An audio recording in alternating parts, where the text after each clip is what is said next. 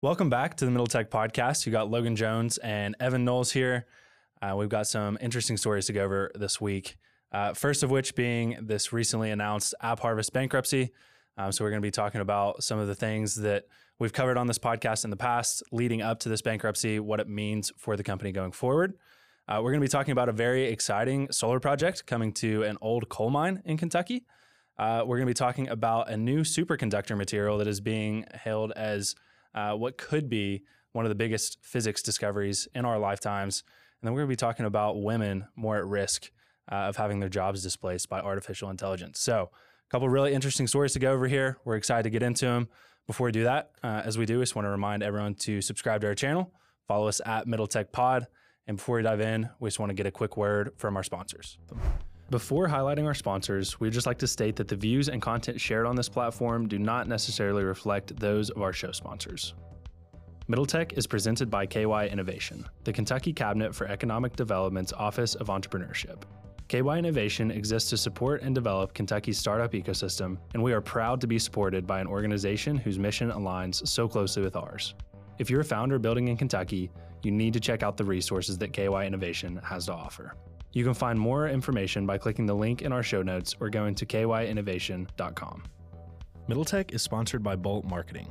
Take your website to the next level with a website that's built to work. At Bolt Marketing, they're revolutionizing websites for small businesses that are affordable, customizable, and hassle-free. Whether you have a construction company, a boutique clothing store, or you own a hot yoga studio, they have options for you. Click the link in our show notes to explore their marketing options that can transform your marketing and grow your business. And as a personal note, Bolt Marketing built our website, and they were awesome to work with throughout the entire process. We highly recommend working with them. All right, Evan, to kick us off here, we want to cover this bankruptcy filing from AppHarvest.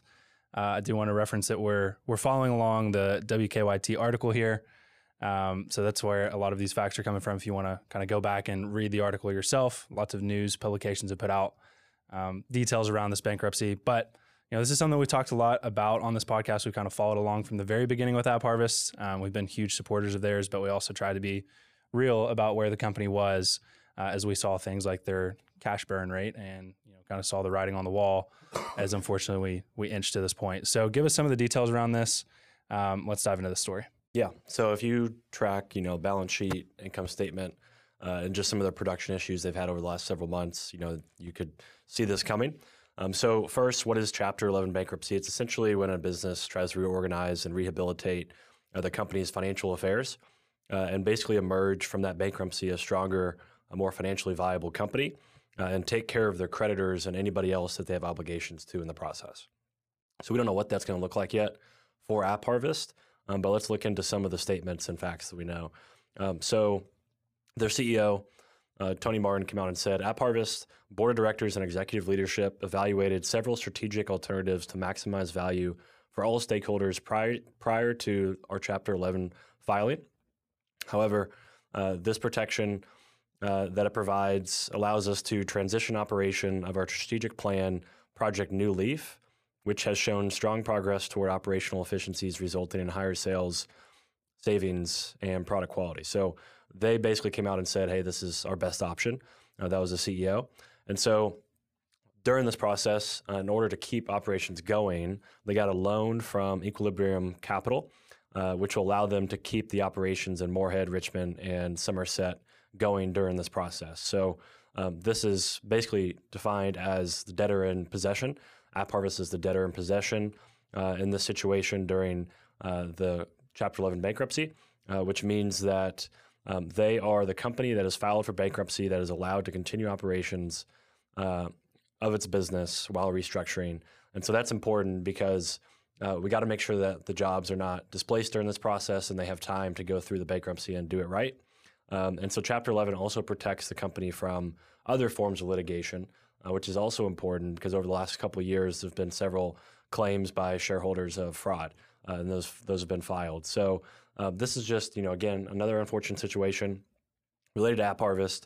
Chapter 11, like they said, is what they advised, their board advised them to do, and they basically came out and said, hey, this is our best option. So we'll see what that means going forward. This is just starting the filing, and the case is going to take place in Texas. That court might be more friendly to the Chapter 11s. They might be known for that. Not sure why beyond that it would be in Texas, but we'll see what comes out of that. Yeah, I mean, the AppHarvest story is not completely over yet, but I feel like we have learned a lot watching this company be built in this region. And one of the things that I just kind of want to bring up that I think is a good point that I've heard you talk about and we've had conversations about is the model of trying to use venture capital for a large agricultural development such as AppHarvest. So if you want to just speak on that dynamic briefly here, just around like supporting a business model of that type with venture capital versus, doing raising debt. I think that would be something that is a good takeaway just from how all of this transpired. And, you've written a great article about some of the other things at play with this story. But I think trying to pull out some learnings from this is one of the positives we can do.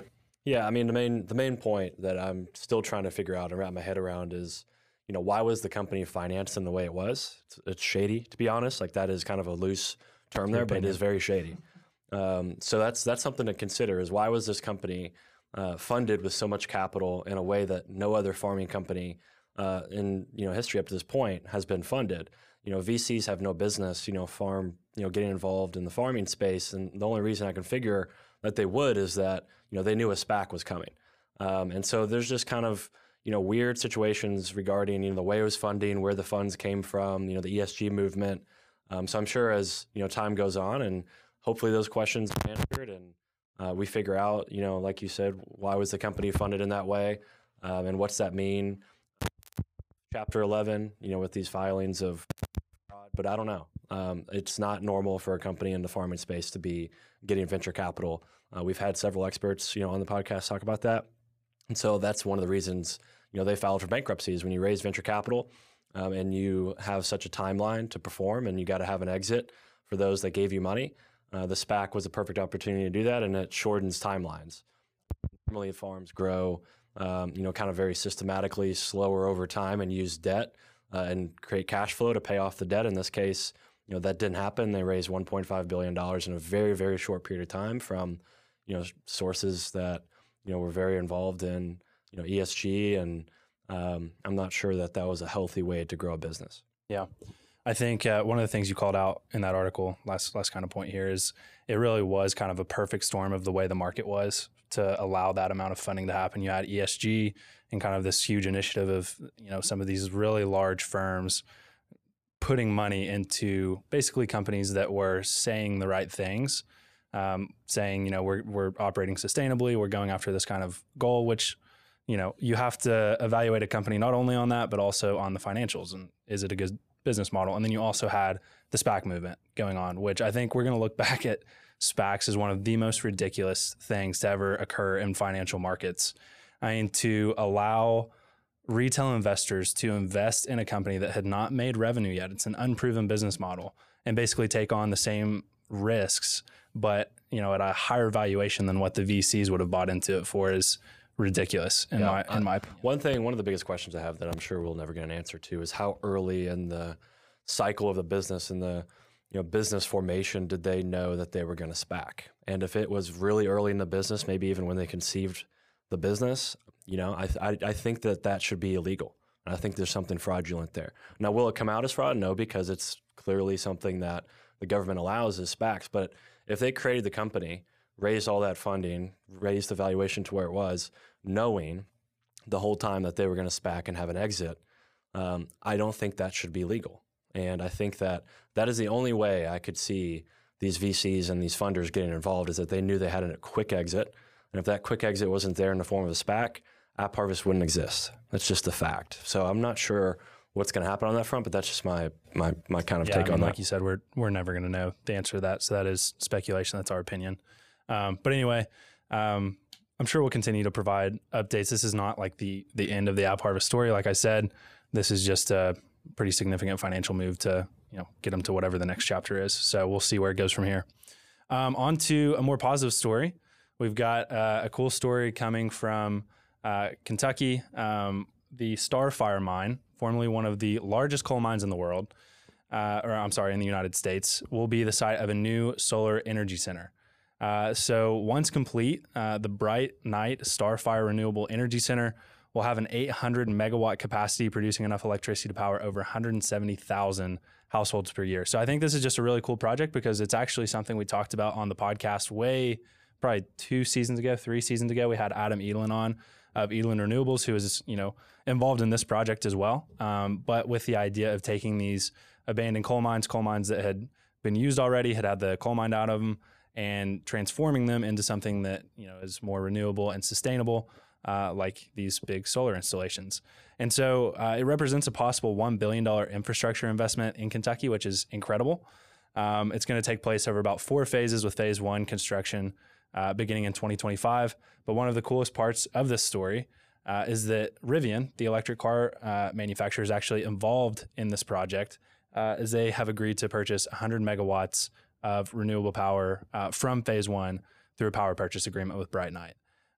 So that's enough power, enough energy to power up to 450 million miles of renewable driving every year, or about 33,000 cars for a year. So I just love that Rivian is kind of, doing some cool stuff in Kentucky. We also reported a couple weeks ago that back in April, Rivian had announced, I believe it was a $10 million investment in Kentucky to, I think it was build a manufacturing facility, or part of a manufacturing facility here. So it's awesome to see them doing some cool stuff in the state of Kentucky. Rivian's probably one of my favorite electric vehicle car makers right now. I think the cars just look awesome. Yeah, so I think their SUVs are some of the best looking cars there are. I agree. So shout out to Angelo, one of our past guests, just because he's involved with Rivian. We were texting back and forth with him, and I always like giving him shout outs on this podcast. He is just excited to see Rivian doing some cool stuff in Kentucky as well. So any other points or things you want to add to that story before moving on? I just think it's a cool story that, we powered the nation with coal and, creating electricity for homes. And now we're going to be doing the same with now solar on one of those old facilities. I just think it's a great story, and, energy's in our veins. And so we got to keep attracting, sustainable energy, which we're doing a great job of. And we got to keep doing it. Yeah, I love that. We'll have to have Adam Edlin back on here soon and get the update on how his company's doing as well. Okay, moving on to a story that's a little bit more speculative. So I want to preface it by saying that this is a very early paper that has been published coming out of a team in Korea, and they are claiming to synthesize a new material called LK99 that would represent one of the biggest physics breakthroughs in recent decades. And the reason it's such a big physics breakthrough is they have claimed to create a superconductor that works at room temperature and ambient pressure. So I'm going to keep this story very high level. I'm not a scientist. I don't have a science background. I just have a natural curiosity for these sorts of things. So I was very intrigued when I started seeing Twitter and social media kind of light up with news about this breakthrough. And so just to kind of cover what a superconductor is, a superconductor is typically used in things like nuclear reactors, fusion reactors specifically, to try and contain that fusion energy. They're used for very powerful magnets. They're used in things like quantum computers. So in a lot of ways, superconductors are what actually powers some of this really advanced tech that we're trying to get into as a society. And typically they're often impractical because superconductors have to operate under really really high pressure and really low temperature.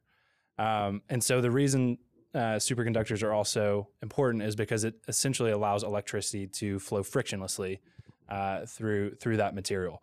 And the reason this breakthrough is so important, when you start zooming out and thinking about how this could affect, our electricity grid and these emerging technologies, I'll reference a tweet thread from Alex Kaplan. So I would go look this up if you're interested in learning more about this. He started this tweet thread that got a ton of attention on Twitter, and he kind of puts it into perspective what's actually possible if this breakthrough is true and is able to be recreated by other teams, which caveat is not yet. It's brand new news. But he says 100 billion kilowatt hours of electricity are wasted on transmission losses each year in the U.S. alone. So that is electricity that is lost through running it through power lines that, there's a little bit of friction per se that causes you to lose some of that electricity as you're transferring it from one place to another. He says that's equivalent to 3 of our largest nuclear reactors running 24/7. And superconductivity enables lossless electricity transmission at high voltages and currents. So really, the reason I wanted to cover this is because this is one of those things that if it turns out to be true, what this team in Korea is claiming, it's going to be one of those advances in physics that unlocks some pretty wild possibilities. Just to name a few, Quantum computers, for example, I mentioned that these superconductors currently have to operate under very high pressure, very low temperatures. So imagine being able to have a quantum computer that can operate at room temperature. That would obviously be a very huge deal and really lower the kind of difficulty of being able to build technology like that. Also unproven, but we're just talking possibilities here. The other one being things like nuclear fusion reactors that have to rely on these superconductors to contain that fusion energy that they create within the reactor. It just opens up all sorts of different reactor designs. And then more simply than some of these emerging tech applications that it could have, just revolutionizing battery technology and our electric grid would have a massive, massive impact on society. So again, I'm excited about what I'm reading here, but I do want to state that this is unproven. So this just came out this week. Kind of the next steps that we're going to see unfold from this are going to be teams trying to recreate the same results that this team in Korea published in their paper. But if it turns out to be true and it turns out to be as easy as what they have claimed in their paper, it is a really, really big deal.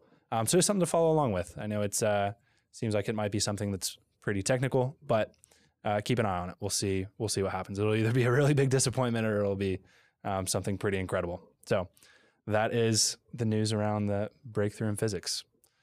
Anything you want to add to that? You think it's cool, Evan? That's all over my head. Sounds great. Yeah, it's over my head too, but I'm curious about it. I think it's cool. All right, let's move on to the AI Edge segment. So AI Edge, stories, tips, and topics for gaining an edge with artificial intelligence. Speaking of gaining an edge, we want to make sure everyone is gaining an edge. And it seems like artificial intelligence, according to this study, is indicating that women are more at risk of AI replacing their job.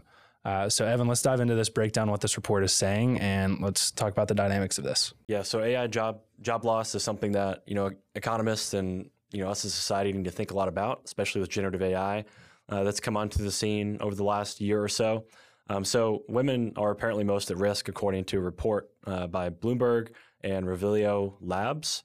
And so here are some jobs that, women hold very large percentages of that are considered to be very exposed to AI. So bill and account collectors, payroll and timekeeping clerks, executive secretaries, word processors and typists, bookkeeping and accounting and audit clerks, interpreters and translators, writers and authors.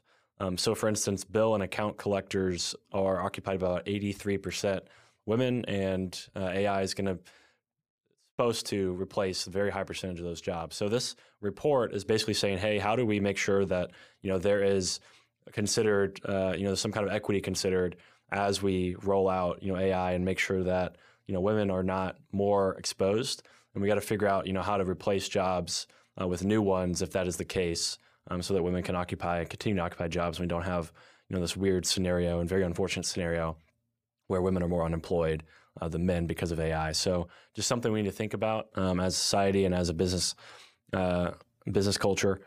So just something to consider. Yeah, I think it's great to bring awareness to that sort of stuff. So other than that, I don't think I have a tip of the week. I've shared pretty much all my good tips over the past few weeks, so need to keep experimenting and figure out some new ones to give. Other than that, our Spotlight series is going to feature an interview with our friend Armando Diaz of Working with Saint. So be sure to check that out. We got a really cool recording setup for that one. So go check that out on YouTube. You'll be impressed by how far the Middle Tech podcast has come. Other than that, we hope you guys have a great week. We hope you enjoyed these stories, and we'll talk to you next week.